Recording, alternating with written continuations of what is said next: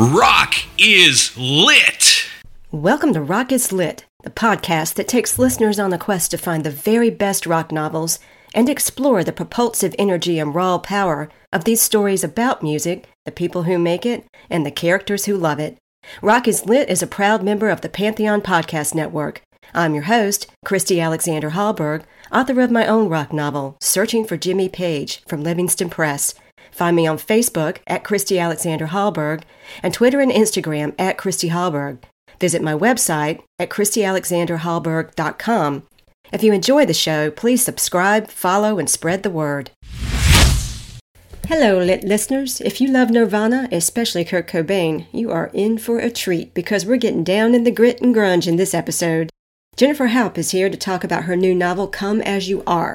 Set against a backdrop of Seattle in the early 90s, Come As You Are is a compelling love story and family drama that addresses the question, can we alter our dreams and stories from the past to create a better future for our children?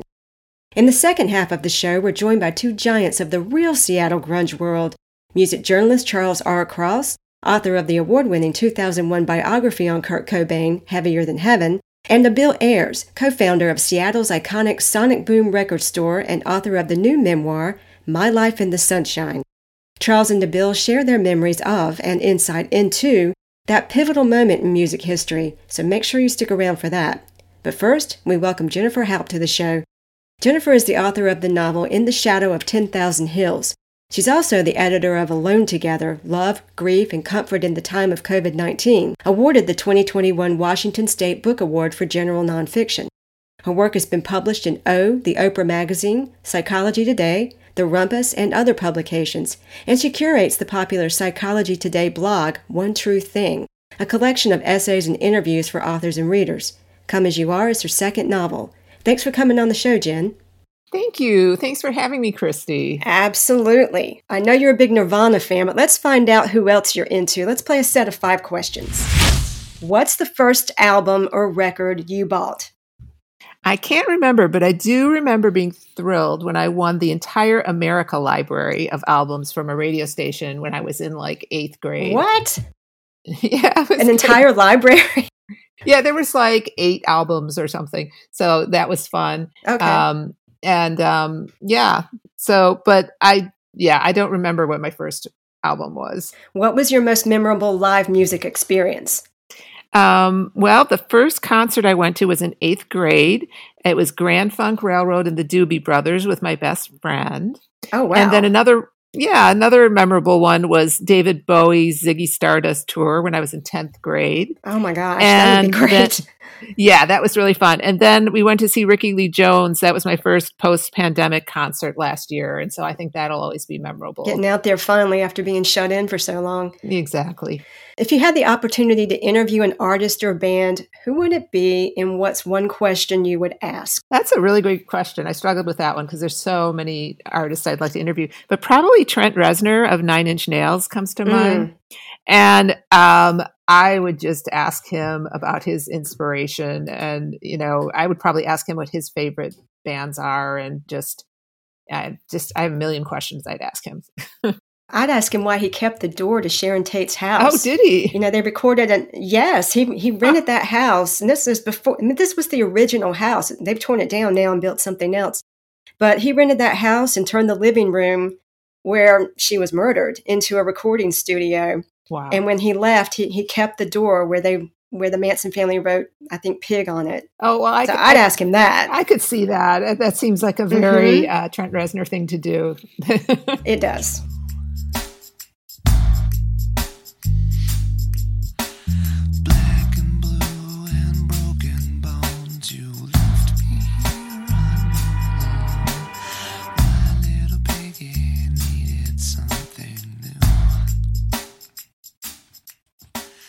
What's on your playlist now? I listen to music all the time because for me, music is like an antidepressant. And so I've got so many different things. Like I'm listening a lot lately to my playlist of 90s fun bands like the Go-Go's and Bananarama, B-52s. I'm always listening to indie folk rock. I love country music, 70s rock, just all different kinds of things. Okay, so you've got really eclectic taste. Yeah, yeah. Which artist or band would you like to see featured in a rock novel in some capacity? I thought that was a fun one. And so I said Oliver Tree, who is he's a new indie artist and somewhat new. And he's just a real sort of caricature of himself. And he's got such an interesting persona to me. I think he would be a really fun character in a novel.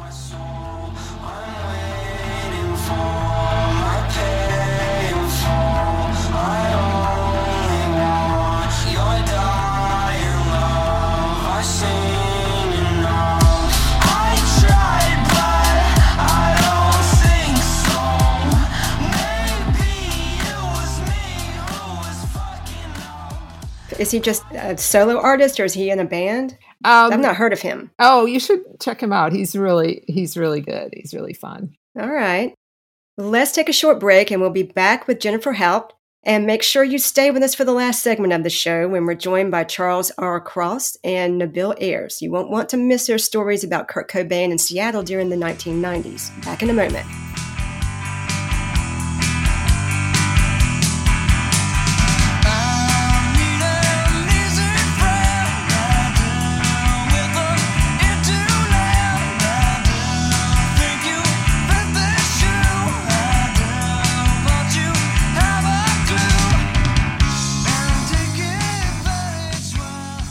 This is Jennifer Haupt, and you are listening to Rock is Lit.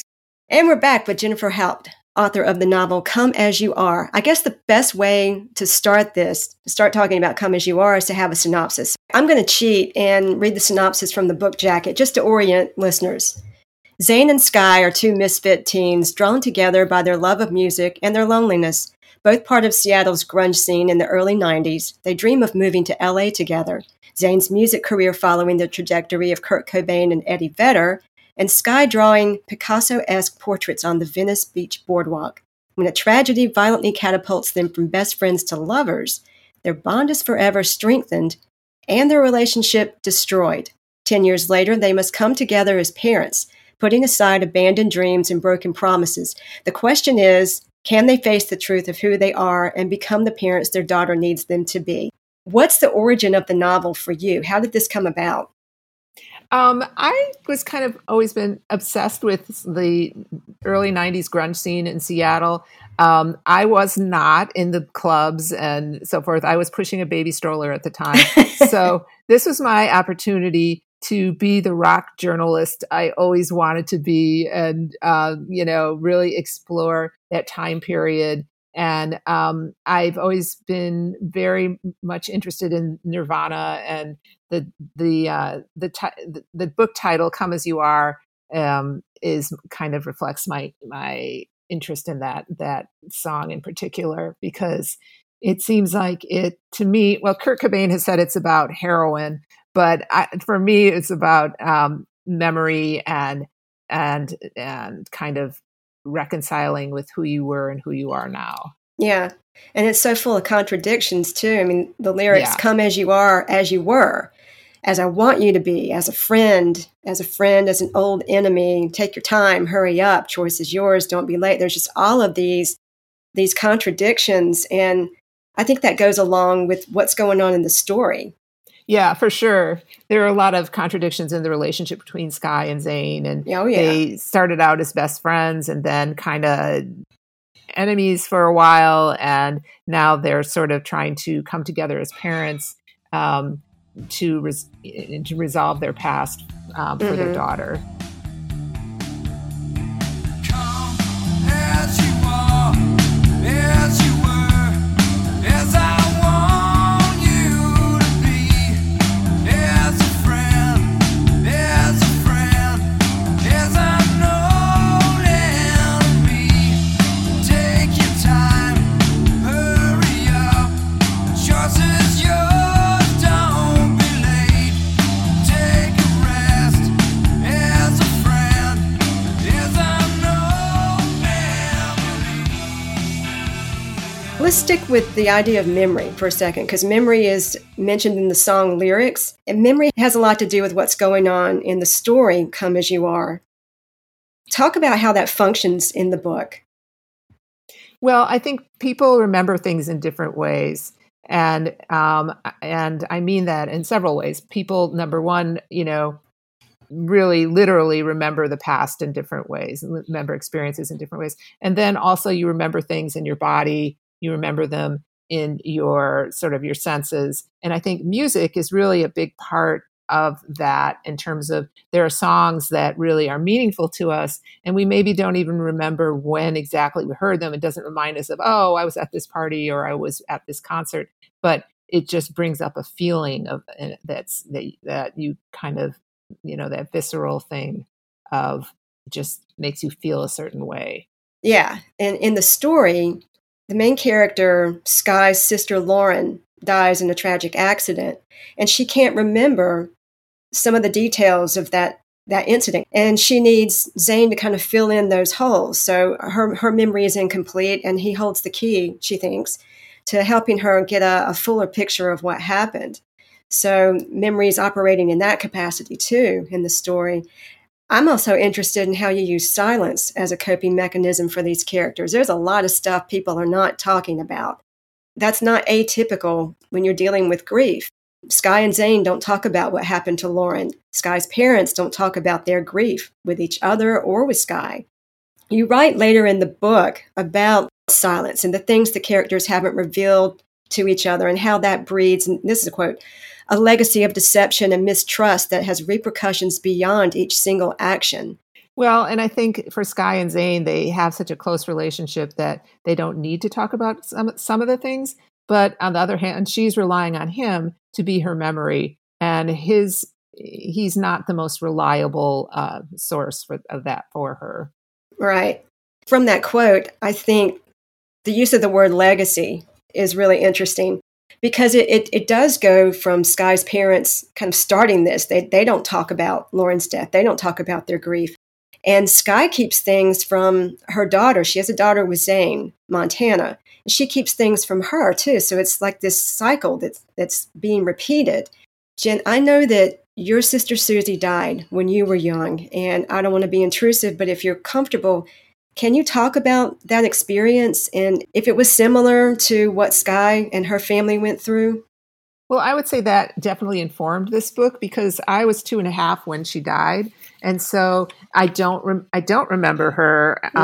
Although I do strongly, grieve for her death, and particularly as a teenager, I did, and so I think that, like I said, really informed this. And my parents didn't really talk about her at all, and we weren't really, that just wasn't a thing that we talked about, because it was too upsetting for my parents. And so my sister and I wound up talking a lot about it, and trying to, construct what happened when we couldn't ask our parents really about that. How old was Susie? She was 3.5. Goodness. Yeah. So, I mean, it's different ages, but I think, a lot of people deal with grief by just either not talking about it, or feeling like you grieve for a certain amount of time and then you're done. And I think grief is a lifelong process. And and so for the characters in this book, it wasn't until, 10 years after the accident happened that they really came to understand their grief. You did such an amazing job depicting anxiety, depicting addiction, depicting grief, and just showing how crippling they can be. Thank you. Yeah, talk a little bit. Let's break it down. Let's stick with addiction first. We know that Zane has a drug problem. Kind of talk about the origin of that for him. I think for him, it started as just his way of dealing with anxiety, on being up on stage and performing his music, and then it became it was also a coping mechanism for him for dealing with grief for the loss of his mother. So, I think that's where that came from. I had such empathy for him. And I think anybody who's experienced grief and addiction firsthand, or maybe you've got a family member, a loved one who's suffered from that, then the hold that can have on you. That depiction of him was so realistic. Well, and honestly, Zane is my, I mean, a lot of, he's kind of my fiction boyfriend. Because I really love Zane, and Yeah. I know a lot of people don't. And so, but for me, I found it rather, in a way, admirable that he did leave when he did, instead of staying and being abusive, Yeah. and or more abusive, I would say. And so, and I I guess for me, I like to write characters who aren't good or bad, black or white, because people are so shaded. And I like to show I love characters who aren't necessarily good people intrinsically, but they are trying to be good people. They Yeah. are trying to figure out how to be the best person they are, even though it doesn't come, let's say, naturally to them. Right. He's got an anger management problem. We know that, along with the drug problem and the anxiety. But he just seemed like a fully fleshed out character. You also do this great job of showing the pressure addicted people feel. Like you're constantly on probation with everybody. Everybody's wondering if you're going to screw up, and you're constantly having to prove that, oh no, I've changed, or that's in the past. And that very much comes out with him. And there's one scene where he's with his father, and his father's drinking a beer, I think. And then his father gets this guilty look, like he shouldn't be drinking in front of Zane. And Zane has to kind of comfort him and say, oh, yeah, no, it's okay. I'm never tempted anymore. And that's not true. I think that's a role that addicts fall into. It's also a role that people who are grieving fall into, where they feel like they have to comfort the other person. And I think that's, something, since we're so uncomfortable with people with grief, with death, with, people having addiction problems, we tend to, feel like we need to have responsibility for other people's feelings. And so I wanted to kind of, show that. I think what also comes across is this underlying low self-esteem in Zane that began with his mother's death, I gather. At one point, he's talking to Sky about the effect his mom's death had on him. And he says, it's the quote, I thought I wasn't good enough to stick around to love. And then I spent a ton of energy proving that theory. And that's at the heart of his addiction and his inability to have successful romantic relationships. Yeah, I think it's definitely at the heart of his, not being able to have a relationship with a woman who really loves him, which is Sky, and with his daughter too. Like he just feels like he doesn't deserve it. And maybe in some ways he doesn't. So, but not for the reasons that he thinks. He's not inherently unlovable. Right, exactly. Yeah. Let's talk about anxiety, because that's another thing that you deal with so honestly. Sky's mom, Carolyn, struggles with anxiety. Let's unpack that. Where did that begin, and how does she handle the anxiety attacks that she has? So yeah, Caroline deals with anxiety, with agoraphobia. And I think for her, it was something she could control for a while when she had her kids that she had to take care of. She has a job. She's a counselor at a high school, and all these things, that she needed to have a handle on her anxiety to make her life run smoothly. And then when Lauren died, it just all fell apart. There's a song I really like by They Might Be Giants. It's called Odds Are Everything's Going to Be All Right.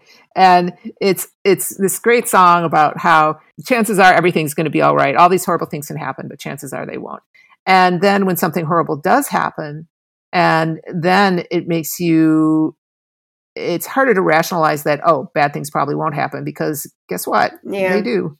So let's go back to the music. Let's talk about the music. I'm interested in how music and musicians, especially Kurt Cobain, function in the novel. So let's start with Zane. What does music and Kurt Cobain in particular mean to Zane? So for Zane, Kurt Cobain is a little bit older than he is. So Zane's got an older brother, Rory, and who is Kurt Cobain's age, and they've gone to like house parties where Kurt Cobain is playing, and now that Cobain is a big success, that's exactly what Zane wants. His dream is to go to LA and become, the next Kurt Cobain and Nirvana and without the death going on. So that's his kind of dream, is to, he's always felt like an outsider, like Cobain, but he sees how this guy made it big despite being an outsider and despite being an addict and and all of this. So I think for him, it's like the acceptance and the love and all of that. But also struggling with, the darker side of all of that as well.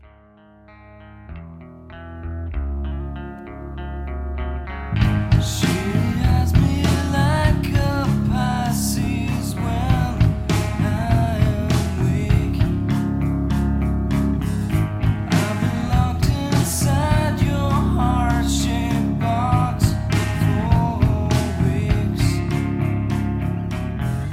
I've been drawn into your magic. But he actually met Cobain in the novel. They actually shared a joint in the bathroom at a club, and he still got that roach. Oh yeah, I forgot about that. Yeah. He still got the roach. He smoked with Kurt Cobain, and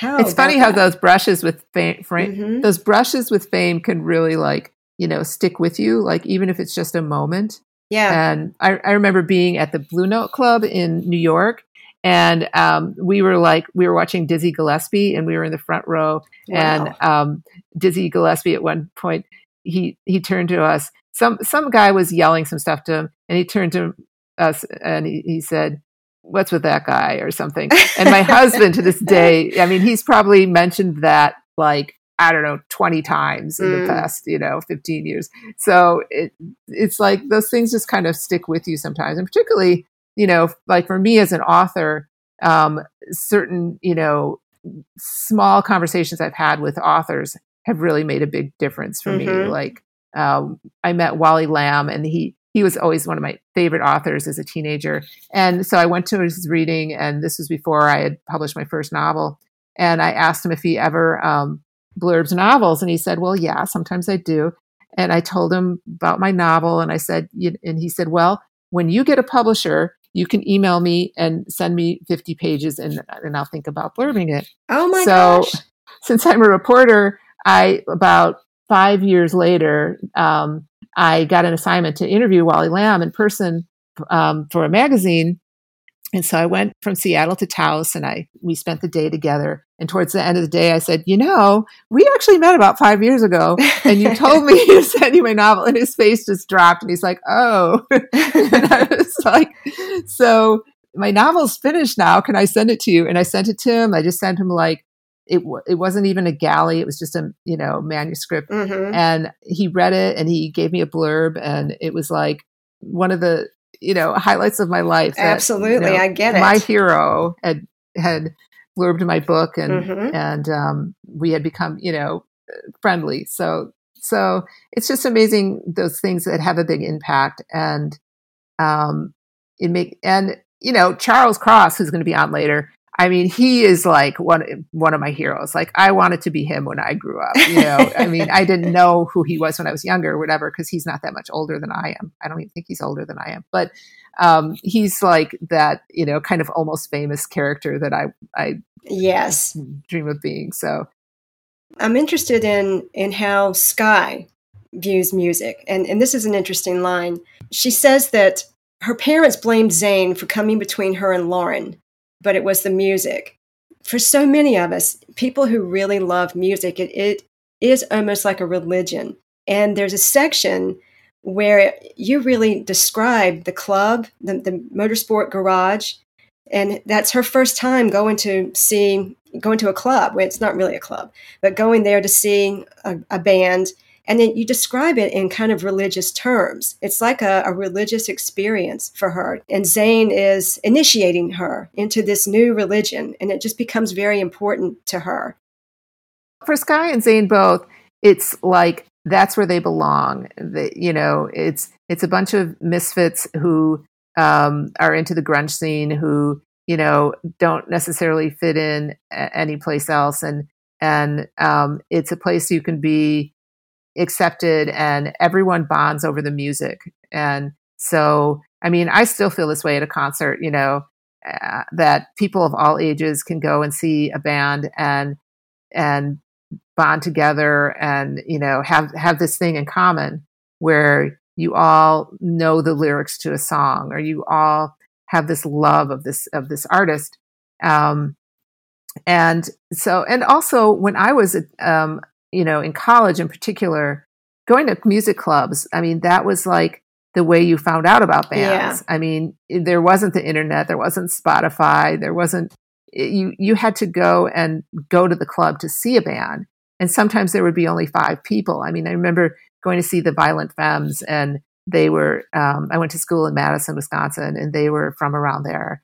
And I think they were, I'm not positive actually, but they played there a lot. And I remember seeing them when there was like 5 people. And I was a reporter for the Daily Cardinal, a music reporter. And I remember interviewing Gordon Gano, the lead singer. Really? And I was so like, it was really fun when they became really popular later on. You knew him back when. Yeah. In keeping with this whole idea of music relating to religion, in his unfinished recording studio at his house, Zayn keeps a photo of Kurt Cobain that he took the night Nirvana first played Smells Like Teen Spirit live at the OK Hotel. That photo is important in terms of it's almost like Kurt's watching him during certain scenes. He's just ever present. So what does that photo really mean or represent to Zayn? I think it represents acceptance. I think it represents, he wants to be seen.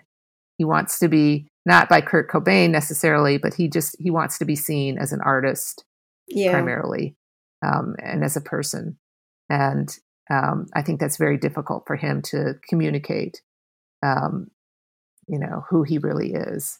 The song, Smells Like Teen Spirit, is really important in the story. Zayn and Sky saw the band perform that song for the first time at the OK Hotel. What does that song mean to you?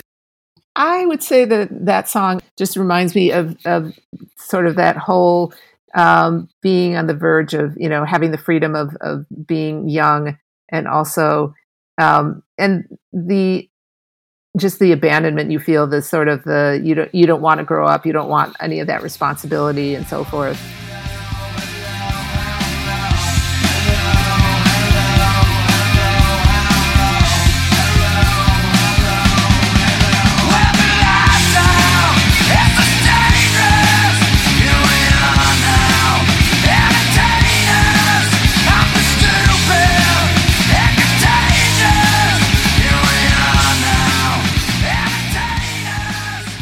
Those lyrics have always perplexed me. And I think for people our age, it's impossible to separate the song from the video.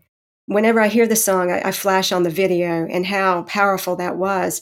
And I always thought he was saying life is stupid and contagious, but it turns out he says, I feel stupid and contagious. But that with the lights out, it's less dangerous. Here we are now, entertain us. I feel stupid and contagious. Here we are now, entertain us. I guess people have debated what the hell that song is about, and Kurt would never really tell. Yeah, I think it speaks to when you're in a club and you're, that whole thing of just not worrying about how stupid you are, because you're for a few hours, you're kind of in this tribe of people. So I think that's what how I've always interpreted it. So I gather you were not at that gig at the OK Hotel when Nirvana first played that song. No, no, I was not. Have you seen the video? There's a video on YouTube of that performance. Yes, I have seen that, and I've seen there's a movie of Nirvana's first performance at the Paramount Theater in Seattle. And the 25th anniversary, they showed the film again, and that was really fun to go and see. And you wrote in the acknowledgement section, in high school and then college, my friends and I bonded over music that conveyed what we couldn't always put into words. Bands like Nirvana, the Ramones, Led Zeppelin, and all of the lesser-known local bands who sometimes played to near-empty rooms all knew our joy and angst at being on the verge of adulthood. They embodied the revelry of freedom and the intense pain of realizing that freedom is just another word for nothing left to lose. Again, if you're a music lover, That's so accurate. Even now, like I say, I love going to concerts. I mean, not so much anymore with after COVID, unfortunately, but you just can be like a tribe with all these people who you may have nothing else in common with. Yeah. And I love going back to that thing of what music means. Like to me, I mean, I love listening to music all the time because it makes me feel part of something bigger than myself. Yes. Even if I'm just dancing by myself in my kitchen or listening to music in the car or whatever. It's really fun if you're listening to music and you pull up next to someone at a stop sign or a stoplight and you just look over at them and they smile because you're listening to a song they like. Jen, thanks so much for being on the show. Keep up with Jen at her website, jenniferhaupt.com. Find her on Twitter at Jennifer_Haupt and on Instagram at Jennifer Haupt Author. Pick up a copy of her novel, Come As You Are, wherever you buy books. We'll take another short break, then we'll be joined by Kurt Cobain biographer Charles R. Cross, who will share some stories about the late Nirvana frontman to add some real-world context to the novel Come As You Are. Back in a moment.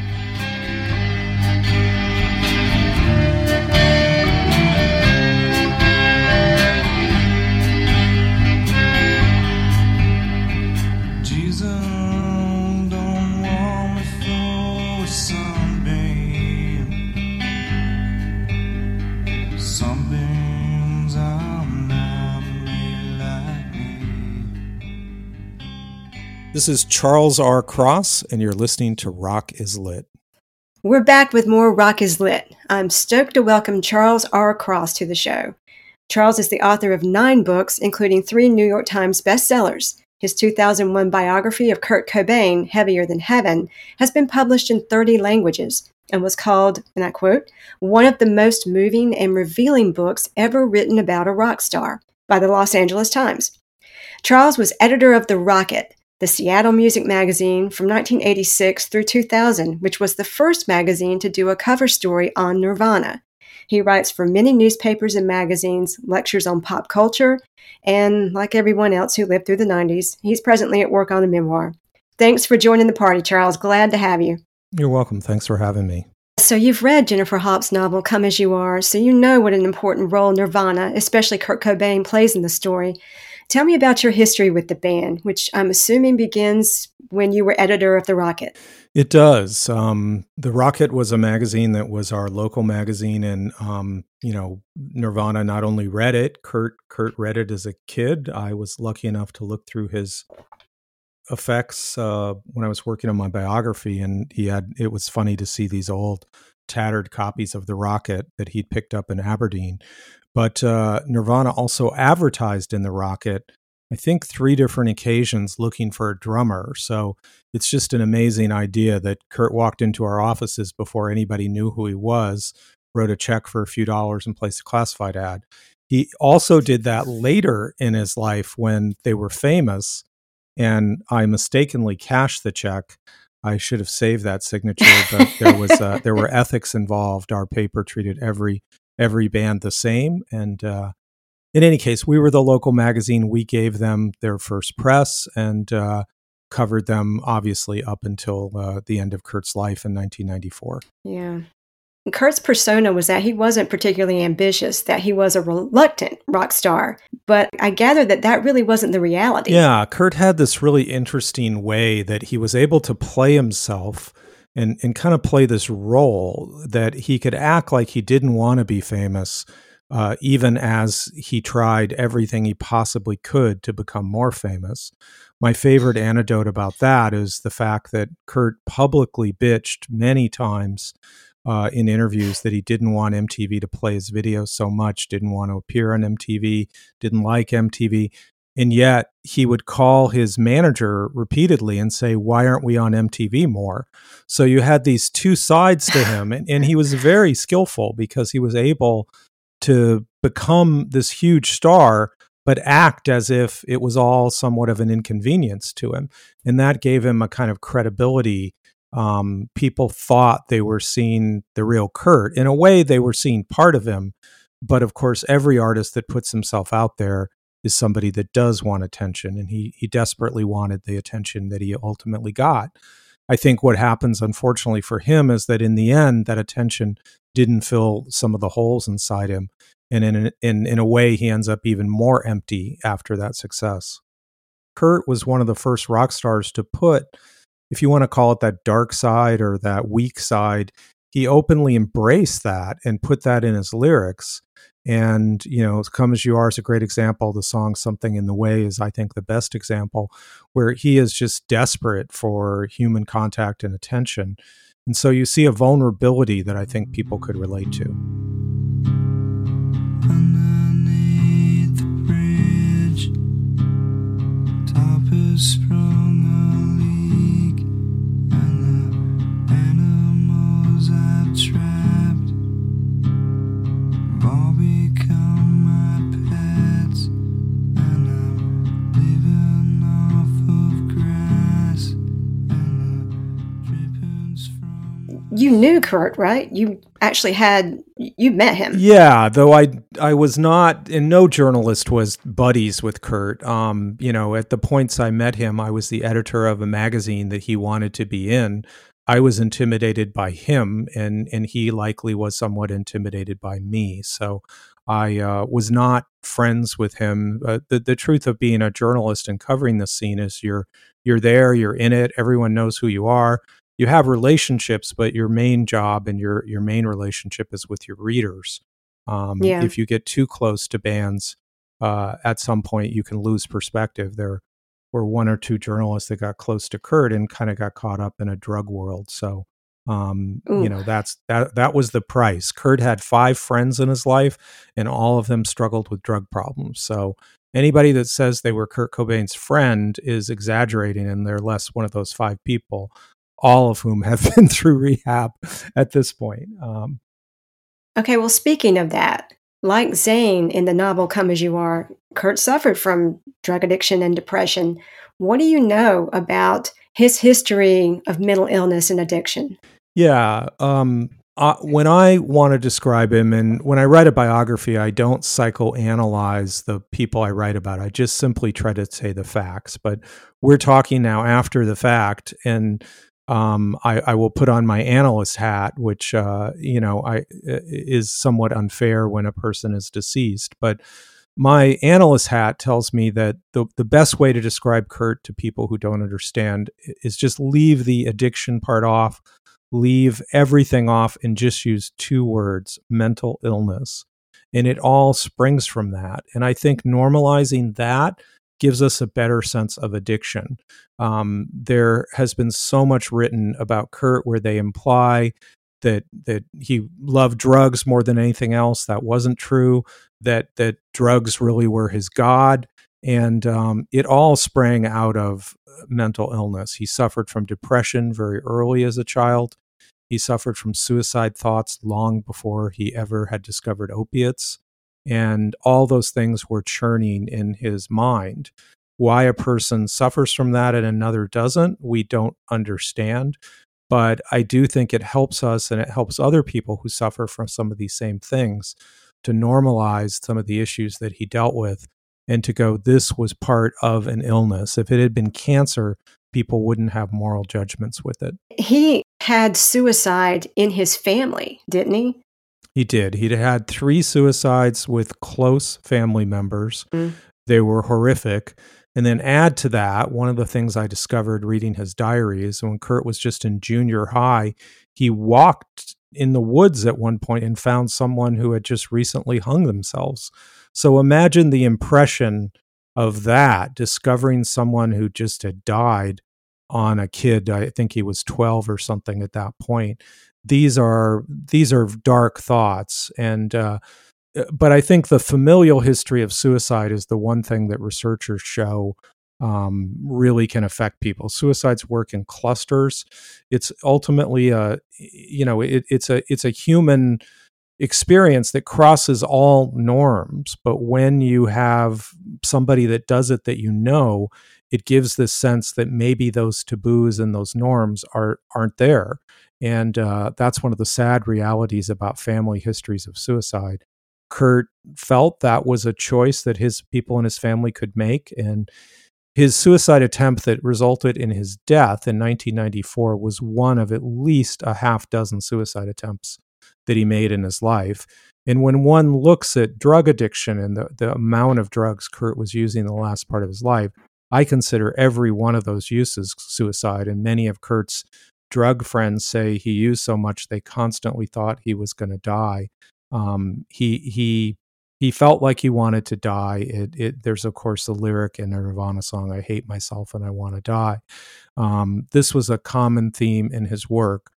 How could we have stopped this is the thing people most want to ask me, or how could we stop anyone? And the answer is proper treatment of this as a mental illness and working on all of the issues.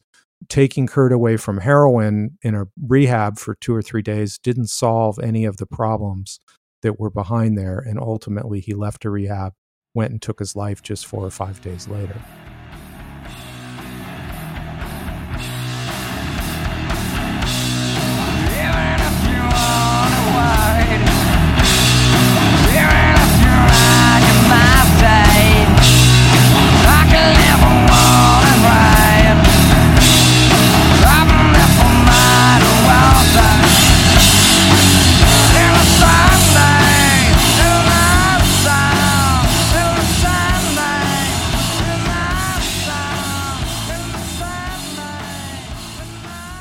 I always thought that he was addicted to heroin for years and years and years, but actually it was only, the last 2 or 3 years of his life? Yeah, Kurt's addiction to heroin would be less than 3 years. And, ironically, his fame is about 3.5 years, but his consistent use of opiates really started in the beginning of 1992, and he was dead 2 years and 3 months later. So this was not the only thing in Kurt's life either.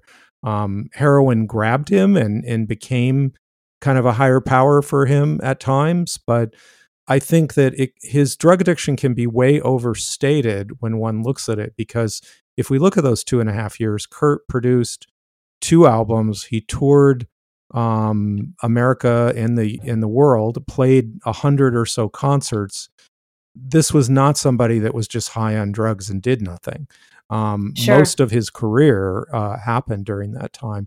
It was an aspect of him. We can't deny that. And I don't want to sound overly defensive, but I do think the idea of focusing on him simply as an addict gives a false impression of him as a human being and someone who, whatever his drug use, accomplished an incredible amount of creative work. Absolutely. I think there's also the issue of his stomach issues, his gastrointestinal problems. Do you think that contributed to some of the depression, or how early did that set in? That set in very early. It may have set in even before issues of depression. There also had been a family history of stomach problems, and and back to drugs, Kurt was given Ritalin at a young age as well. There are many who think that can also set off something that might make somebody more likely to abuse drugs later in life. Whether that's brain chemistry or just patterning, no one definitively knows, but there is research being done around that. So Kurt had a number of issues. He had stomach issues. He had problems with his back.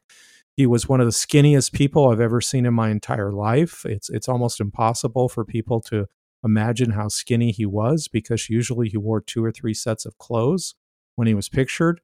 And that caused him some level of shame as well. So he had many, many issues beyond drug addiction. To me, the truth about Kurt Cobain is it's just an absolute miracle he created what he did, given where he was, given his poverty, given some of his physical and mental challenges. It's an unbelievable miracle that he created the work that he did. I was in pain. I mean, I was in pain for so long that I didn't care if I was in a band. I didn't care if I was alive, And it just so happened that I came to that conclusion at a time when my band became really popular, I mean, it had been going on and building up for so many years that I was, suicidal. I mean, I just didn't want to live. So I just thought, if I'm gonna die, if I'm gonna kill myself, I should take some drugs, you know. May as well become a junkie, because I felt like a junkie every day, you know. You know, waking up starving, forcing myself to eat, you know, barfing it back up. It's like, you know, just imagine trying to eat your 3 meals a day and just concentrating and just crying at times, just like, I'm in pain all the time, you know. And being on tour was a lot worse, too, you know, it made it even worse, so. I know that you were one of the first people to learn of his suicide. Can you talk about that? Yeah, that was a really awful day. And in all likelihood, Kurt died on April 5th. His body laid undiscovered for a few days, which itself is just awful to even say. On the morning of April 8th, I was in my office at the Rocket, and the way the story went down is an electrician discovered Kurt's body that was working on his house, called the police, but also called the local radio station, which was called KXRX, the kind of mainstream rock station, and with some alternative. And I happened to be a person that did a report on that KRX. So the people at the station called me immediately, and I remember to this day picking the phone up and the person from KXRX saying, "A body's been discovered at Kurt's house. Could this possibly be him?" Ugh. And the words out of my mouth that day were, "No, it can't possibly be him." My denial is, of course, everyone's denial in hearing it. We loved Kurt. We loved his music. You know, we wanted it to be anyone but him. If we want to blame anything for Kurt's death, in a way, we of course have to blame himself. No other person or thing gets credit for a suicide. That's always left with the person that made the choice. But I do think overworking and not enough attention to the help he needed, mental and physical, those things played a role in his choice. You've said that what a great rock record will do is sort of suggest another world, another possibility, a larger, greater, more romantic place than you're at. How did the Nirvana album Nevermind accomplish that? Well, I can speak for me. For me, I remember to this moment the day I first heard it. It was in the parking lot of a Tower Records in Seattle. A person that worked there had gotten an early advance copy. The first 2 seconds of Smells Like Teen Spirit were cut off. But I remember popping it in the dash of my car and going like, holy crap. You know, I've gotten speeding tickets before while Smells Like Teen Spirit was on the stereo. The power of that record is that it captures an angst and an aggression that most people are afraid to admit is in them, but we all have it. And there's also a celebration in that. It is a celebratory record. It's a record that touched me in so many ways and still does. There are a lot of records from that era that I listen to now and I just don't feel the same. But I gotta say, anytime I hear that record, it's a song I never cut forward from it. I'm happy if I hear it on the radio as opposed to going like, oh no, not another. And I don't want to slam any bands, but there's some bands from Seattle whose music sounds more repetitive to me over time and over the decades. I think one of the gifts of Nirvana is those records were produced in a way that they have a timelessness. In Utero is their best record, I would argue. But so much of that is the songwriting of Kurt Cobain. He just simply was one of the world's best songwriters ever. That's not an exaggeration to say. There are people who don't like Nirvana, don't like Kurt Cobain, and I always encourage them to listen to the MTV Unplugged. Oh, it's amazing.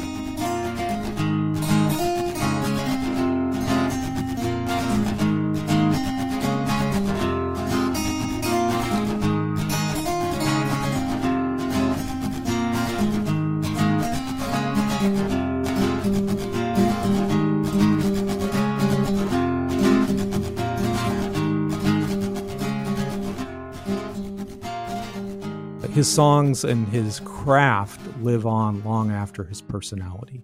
Were you at that OK Hotel performance when they did? I was not. There's a long story about why I wasn't there that may or may not appear in my memoir. But at that point, no one knew that was going to be the legendary show, and no one knew. It is important when people talk about that, the OK Hotel show, which 320 people saw or something. The crowd does not go crazy when Smells Like Teen Spirit is played. There's much more applause for other songs.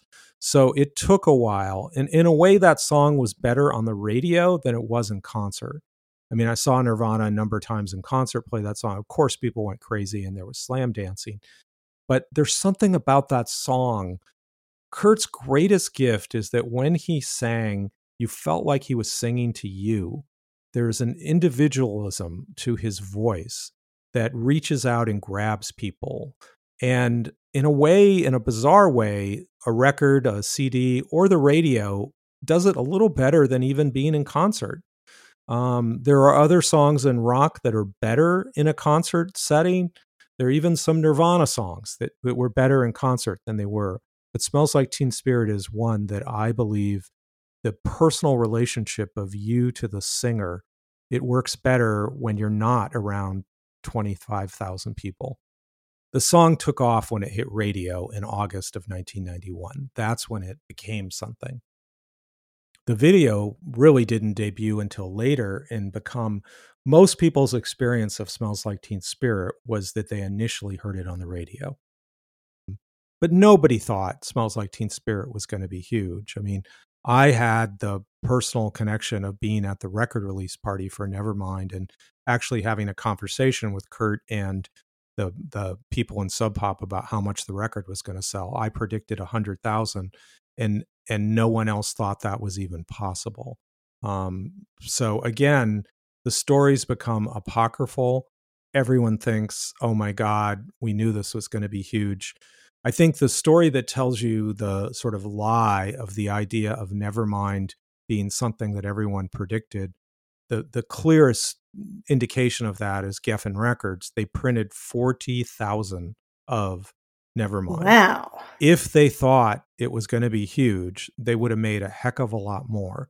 But that was the perception of what the label did. Those 40,000 did sell out within the month, but it became something it wasn't on the day it was released. What do you think his legacy is? I think his legacy ultimately is the songs, the craft. I wrote a little bit in a piece a while back about this. This is almost unbelievable, but Kurt is one of the icons of rap and hip hop music. He is cited in over 36 rap or hip hop songs. Just like Muhammad Ali would be. There'll be lines about Kurt Cobain.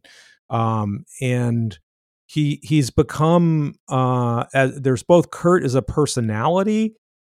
And so that's a little bit what I'm talking about. The Nirvana t-shirt has been Target's bestseller for several decades now. That image and that idea of Nirvana lives on.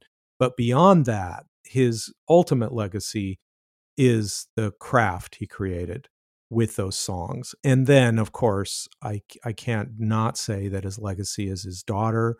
This is also part of Kurt's legacy is his wife, who lives on and still creates music and has her own memoir coming out here very soon and tells a bunch of stories about that. Well, thanks so much for being on Rock is Lit, Charles. You're welcome. Where can folks find out more about you and buy your books? Yeah, all of my books would be on any of the online platforms, but my website, which doesn't get updated very much, but if someone can't find them anywhere, they can reach me through that, which is just my name with my middle name, charlesrcross.com. And but I'm pretty active on social media as well, and can be reached there. Let's take one last short break, then Nabil Ayers will join us to talk about some of his experiences as a young person living, working, and rocking in the Seattle grunge scene of the 1990s, a scene that helped shape the characters and plot of Jennifer Haupt's novel Come As You Are. Hang tight.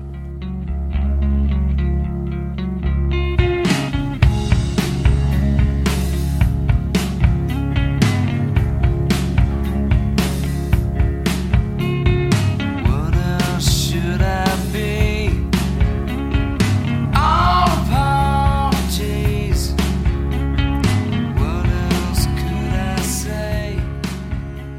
This is Nabil Ayers, and you're listening to Rock is Lit. And we're back with more Rock is Lit. For this final segment, we're joined by Nabil Ayers. Nabil has written about race and music for the New York Times, NPR, Pitchfork, Rolling Stone, and GQ. His memoir, My Life in the Sunshine, was published in June 2022 via Viking Penguin.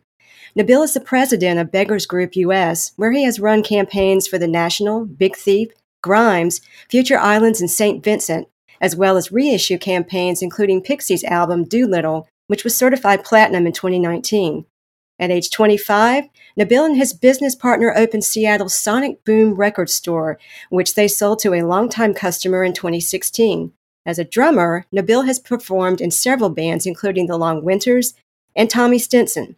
On his own record label, the control group Valley of Search, Nabil has released music by Kate LeBon, The Killers, PJ Harvey, Patricia Brennan, and his uncle, the jazz musician Alan Braufman.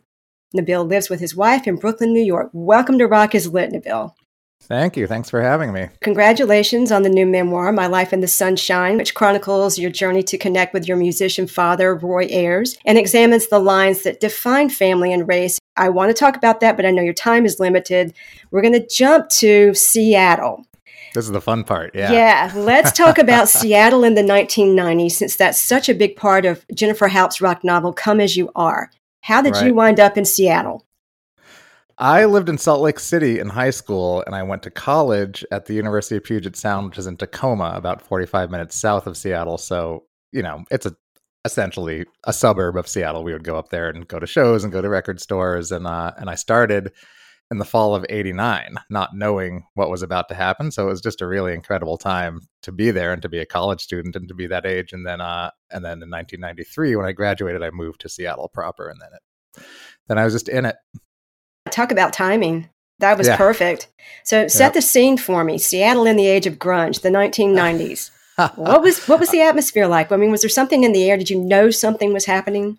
I think so. I mean, from Salt Lake City, I hadn't spent any time in Seattle or in the Northwest, and I was looking at colleges with my mother, and she kind of decided, she's like, I think you'll like these areas. So I looked at a lot of schools in Portland and Seattle and San Diego and all over California, and really just loved Seattle. And I remember thinking, like, it just feels musical here. And I played drums, always played in bands, loved music. So I knew that had to be part of my life. So and I don't know what it was. We didn't like see tons of bands or anything, but just there's something about being in Seattle and driving around. I just noticed like, there's a lot of record stores. There are a lot of flyers on these poles. Everyone here looks like they're in a band. It just feels like that's all I knew. I didn't know about Sub Pop or anything yet. This would have been in like 1988, and I was a 16-year-old. So in Salt Lake City. So it just felt right. And then once I got there, of course, met friends. And one big funny turning point for me that's not in the book. There is a lot of this stuff in the book, but we bought tickets to see Motley Crue play. I guess this would have been fall of '89. And then a new friend in college got me into Soundgarden. He played me the album Ultra Mega OK. And I was, of course, it's like, what is this? This is like, it's kind of like Jane's Addiction, but it's kind of like Black Sabbath, but it's kind of like Black Flag. I don't even know what this is. And a little Led Zeppelin thrown in there too. Right, of course, yeah. And then they ended up playing the same night, and that was like, great, we're selling our Motley Crue tickets when we're going to see Soundgarden. And that was like that was literally the turning point. And the rest is history. Yeah, just incredible. What were some key locations in Seattle at that time? Like the OK Hotel, some other places? Yeah, the OK. I didn't start going to the OK Hotel till a little later. I went there. I saw Nirvana play the sort of very famous show where they debuted Smells Like Teen Spirit. And, wow. Okay, you were there for that? Yeah. Yay. Yeah. Okay. That was in April or May. I think April 1990. So it was right before they drove down to LA to record Nevermind. And I've since learned that apparently they played that show for the gas money to oh my gosh on the drive. But that show was incredible. Actually, I wrote an article about it. I mean, what I remember, I was 19, knew Bleach and knew Nirvana, but didn't know a lot. And the funny backstory is that my friend and I actually drove to Seattle to try to be extras in the movie Singles, which they were shooting. And there was an Alice in Chains live scene, but there were too many people there. We knew we weren't going to get in. So we were just like, well, let's just see what else is going on since we made this drive. Oh, Nirvana's playing the OK Hotel. Let's get there early, buy our tickets. We don't really know our way around town. And so luckily we did, because by the time we came back, it was super sold out and packed. And it was, to this day, still one of the best shows I've ever seen. I mean, I sound like some revisionist history snob. The The song is called Smells Like Teen Spirit.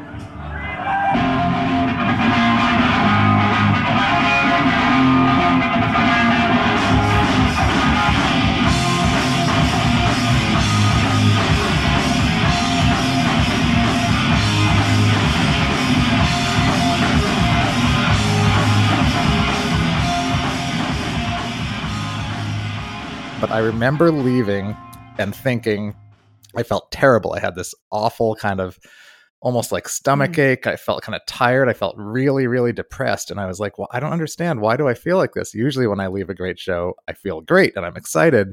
And I figured out on the drive, I was like, it was because they just ruined music for me. I've never seen anything that good and I never will again. And everything, I've been wasting my entire life listening to anything. And it really, really was What was the powerful. reception like there? Was everybody else kind of freaking out too? I mean, I couldn't tell if anyone felt like I did, but of course, I mean, this was 1990, so it was, everyone was just people went crazy at jazz concerts in Seattle in 1990. I think it was just like, it was a crazy mosh pit. That's a small, packed 300-person club, so it was really sweaty and just really nuts. But what stuck with me wasn't just like, this crazy energy. It was like the band was so heavy and so powerful, and those songs were so catchy. So there's no way to hear those songs until Nevermind came out. But I had Breed and Smells Like Teen Spirit and Lithium, and those songs were seriously in my head from hearing them live once. And when I finally heard the record, I was like, oh yeah, this song. Oh yeah, this song. Like that's just how good they were. You wrote an article for The Stranger, and this is a quote. Soundgarden will never be the first Seattle band anyone mentions. It will always be Nirvana or Pearl Jam. But for me, Soundgarden was the first. They introduced me to and embodied what it meant to be a huge band without the bullshit that huge bands carried before them. Iconic musicians who sat on top of the world, and at the same time, normal guys who continued to frequent the same Seattle record stores and bars that my friends and I did. Was that what it was really like? That these now iconic musicians were just kind of hanging out with everybody? Yeah, totally. Wow. That's funny that I forgot that I wrote that, but that matches with the me hearing Soundgarden for the first time and that kind of being a shift in things for me. But yeah, Chris Cornell and Eddie Vedder used to shop at Easy Street, the record store I worked at. Eddie probably still shops there. And they would just come in. I mean, Eddie came in like a normal customer during the day and hung out and bought stuff, and it was great. And Chris used to come in at night, like right before we'd close, because I think he just didn't want to be around people as much. But I mean, you would see all those people at shows and bars and restaurants, and they didn't have bodyguards and they weren't in limos. Like this is right at the end of the sort of hair metal LA MTV. So you think of every rock star as that, right? The Sunset Strip and Motley Crue videos, and these people were as big as those people, but in many ways they were the opposite. It was just so sort of real and pure, and people didn't really bother them. I mean, I'm sure they did, but I never noticed it. It was always just like, they're just hanging out in the same bar because they're cool people. Tell me the story about Eddie Vedder when he came in that time and bought the entire Who section. That was so funny. I was working once, and and he came in. He used to come in a lot. He was always really nice. We wouldn't like talk for a long time, but say hi. And this is probably 1994, 95. So I'm just out of college, and he's literally the biggest rock star in the world, arguably at that time. And he would walk in, and that day, I remember he took the whole Who section, which whatever it was, I'm making the motion of a stack of CDs, what that used to feel like. But I was like, what, a foot of CDs, and it wasn't like he was searching. It's like grabbed them, brought them to the counter, paid, and I remember while he was in line, the kid in front of him was buying a Pearl Jam CD, and we both kind of looked at each other and did like a little like quiet nod. That's excellent. Because he had like a little ski cap on. Like he didn't look, he wasn't in disguise, but he didn't look like a rock star. He just looked like a cool dude. Yeah. Who are some other bands that we would all know that you saw in Seattle at that time? Let me see. I mean, I saw Mudhoney many times, and they were always great. I saw them open for Nirvana at that sort of legendary Halloween 1991 show at the Moore. Alice in Chains, oddly, I didn't see very much. They for some reason always felt a bit less accessible to me. Like they were either I was out of town maybe, or I didn't know when they were playing. But I only saw them once or twice. I don't have like a cool, club story. But I mean, from that period, it evolved pretty quickly for me into like Sunny Day Real Estate and kind of the next wave of bands that weren't those grunge bands, but that were still really great bands that were exciting to see in clubs. And that was just happening all the time. You could go to any club in Seattle and there would be 3 rock bands playing, and it was reasonably you could expect that there would be at least one very good one that you'd never end up hearing of because there were too many. It's just a really exciting time in rock music. Let's talk about Sonic Boom Records. You opened the store in Seattle in 1997, and it's been named one of the best record stores in America by Rolling Stone, The Wall Street Journal, and Spin Magazine, and has been profiled by NPR, The New York Times, and the Seattle Times. What do you think was so special about the store that it just became basically a hub for Northwest indie rock?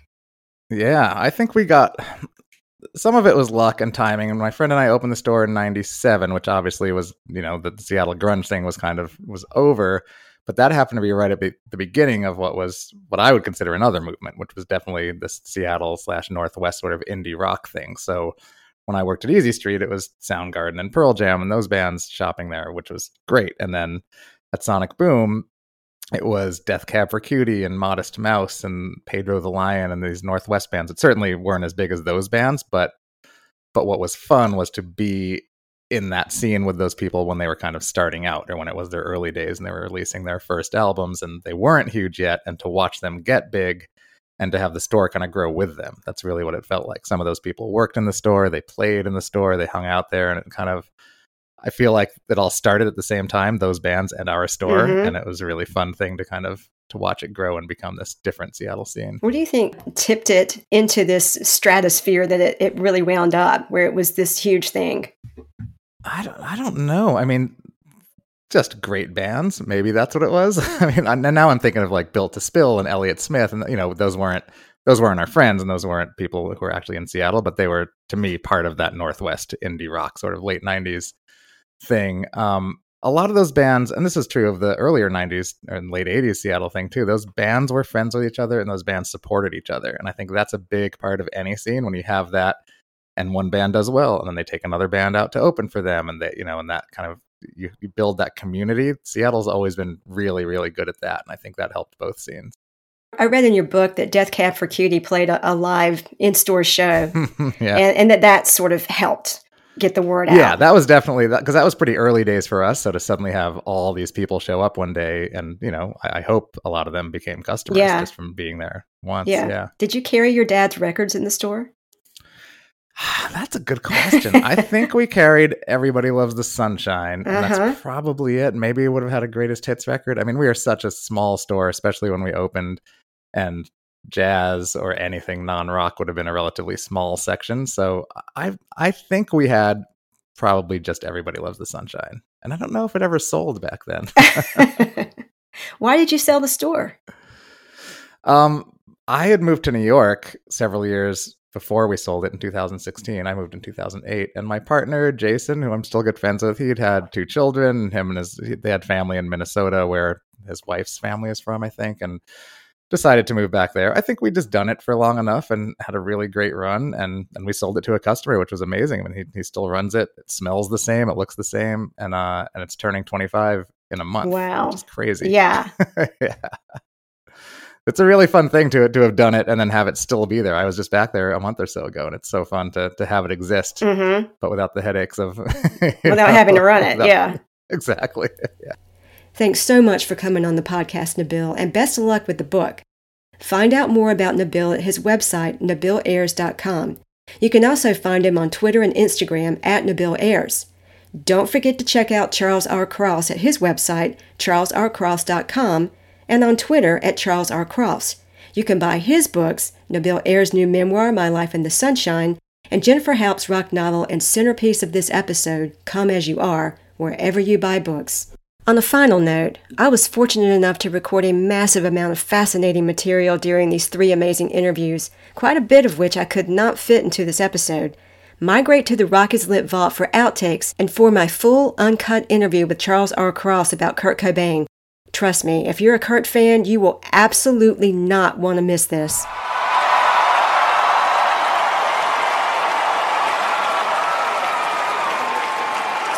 Good evening. I'm Michael Stipe. I'm here to induct Nirvana into the Rock and Roll Hall of Fame. Kurt Cobain, Chris Novoselic, and Dave Grohl were Nirvana.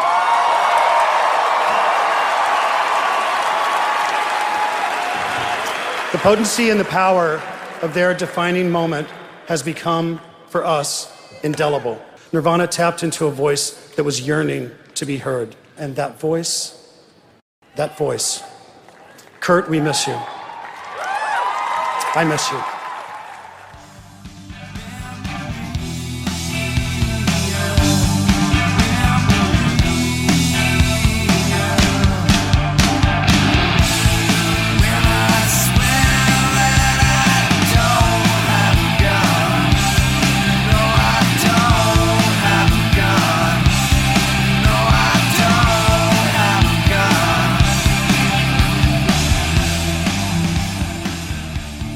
Stay tuned for upcoming episodes of Rock is Lit to hear from more great rock novelists and special guests who will offer commentary on the music or musical events featured in these novels. If you like what you hear, subscribe, follow, and spread the word. And check out the Rock is Lit Vault on my website for news, bonus material, and outtakes from episodes. Until next time, keep rocking and reading and getting lit. Rock is lit.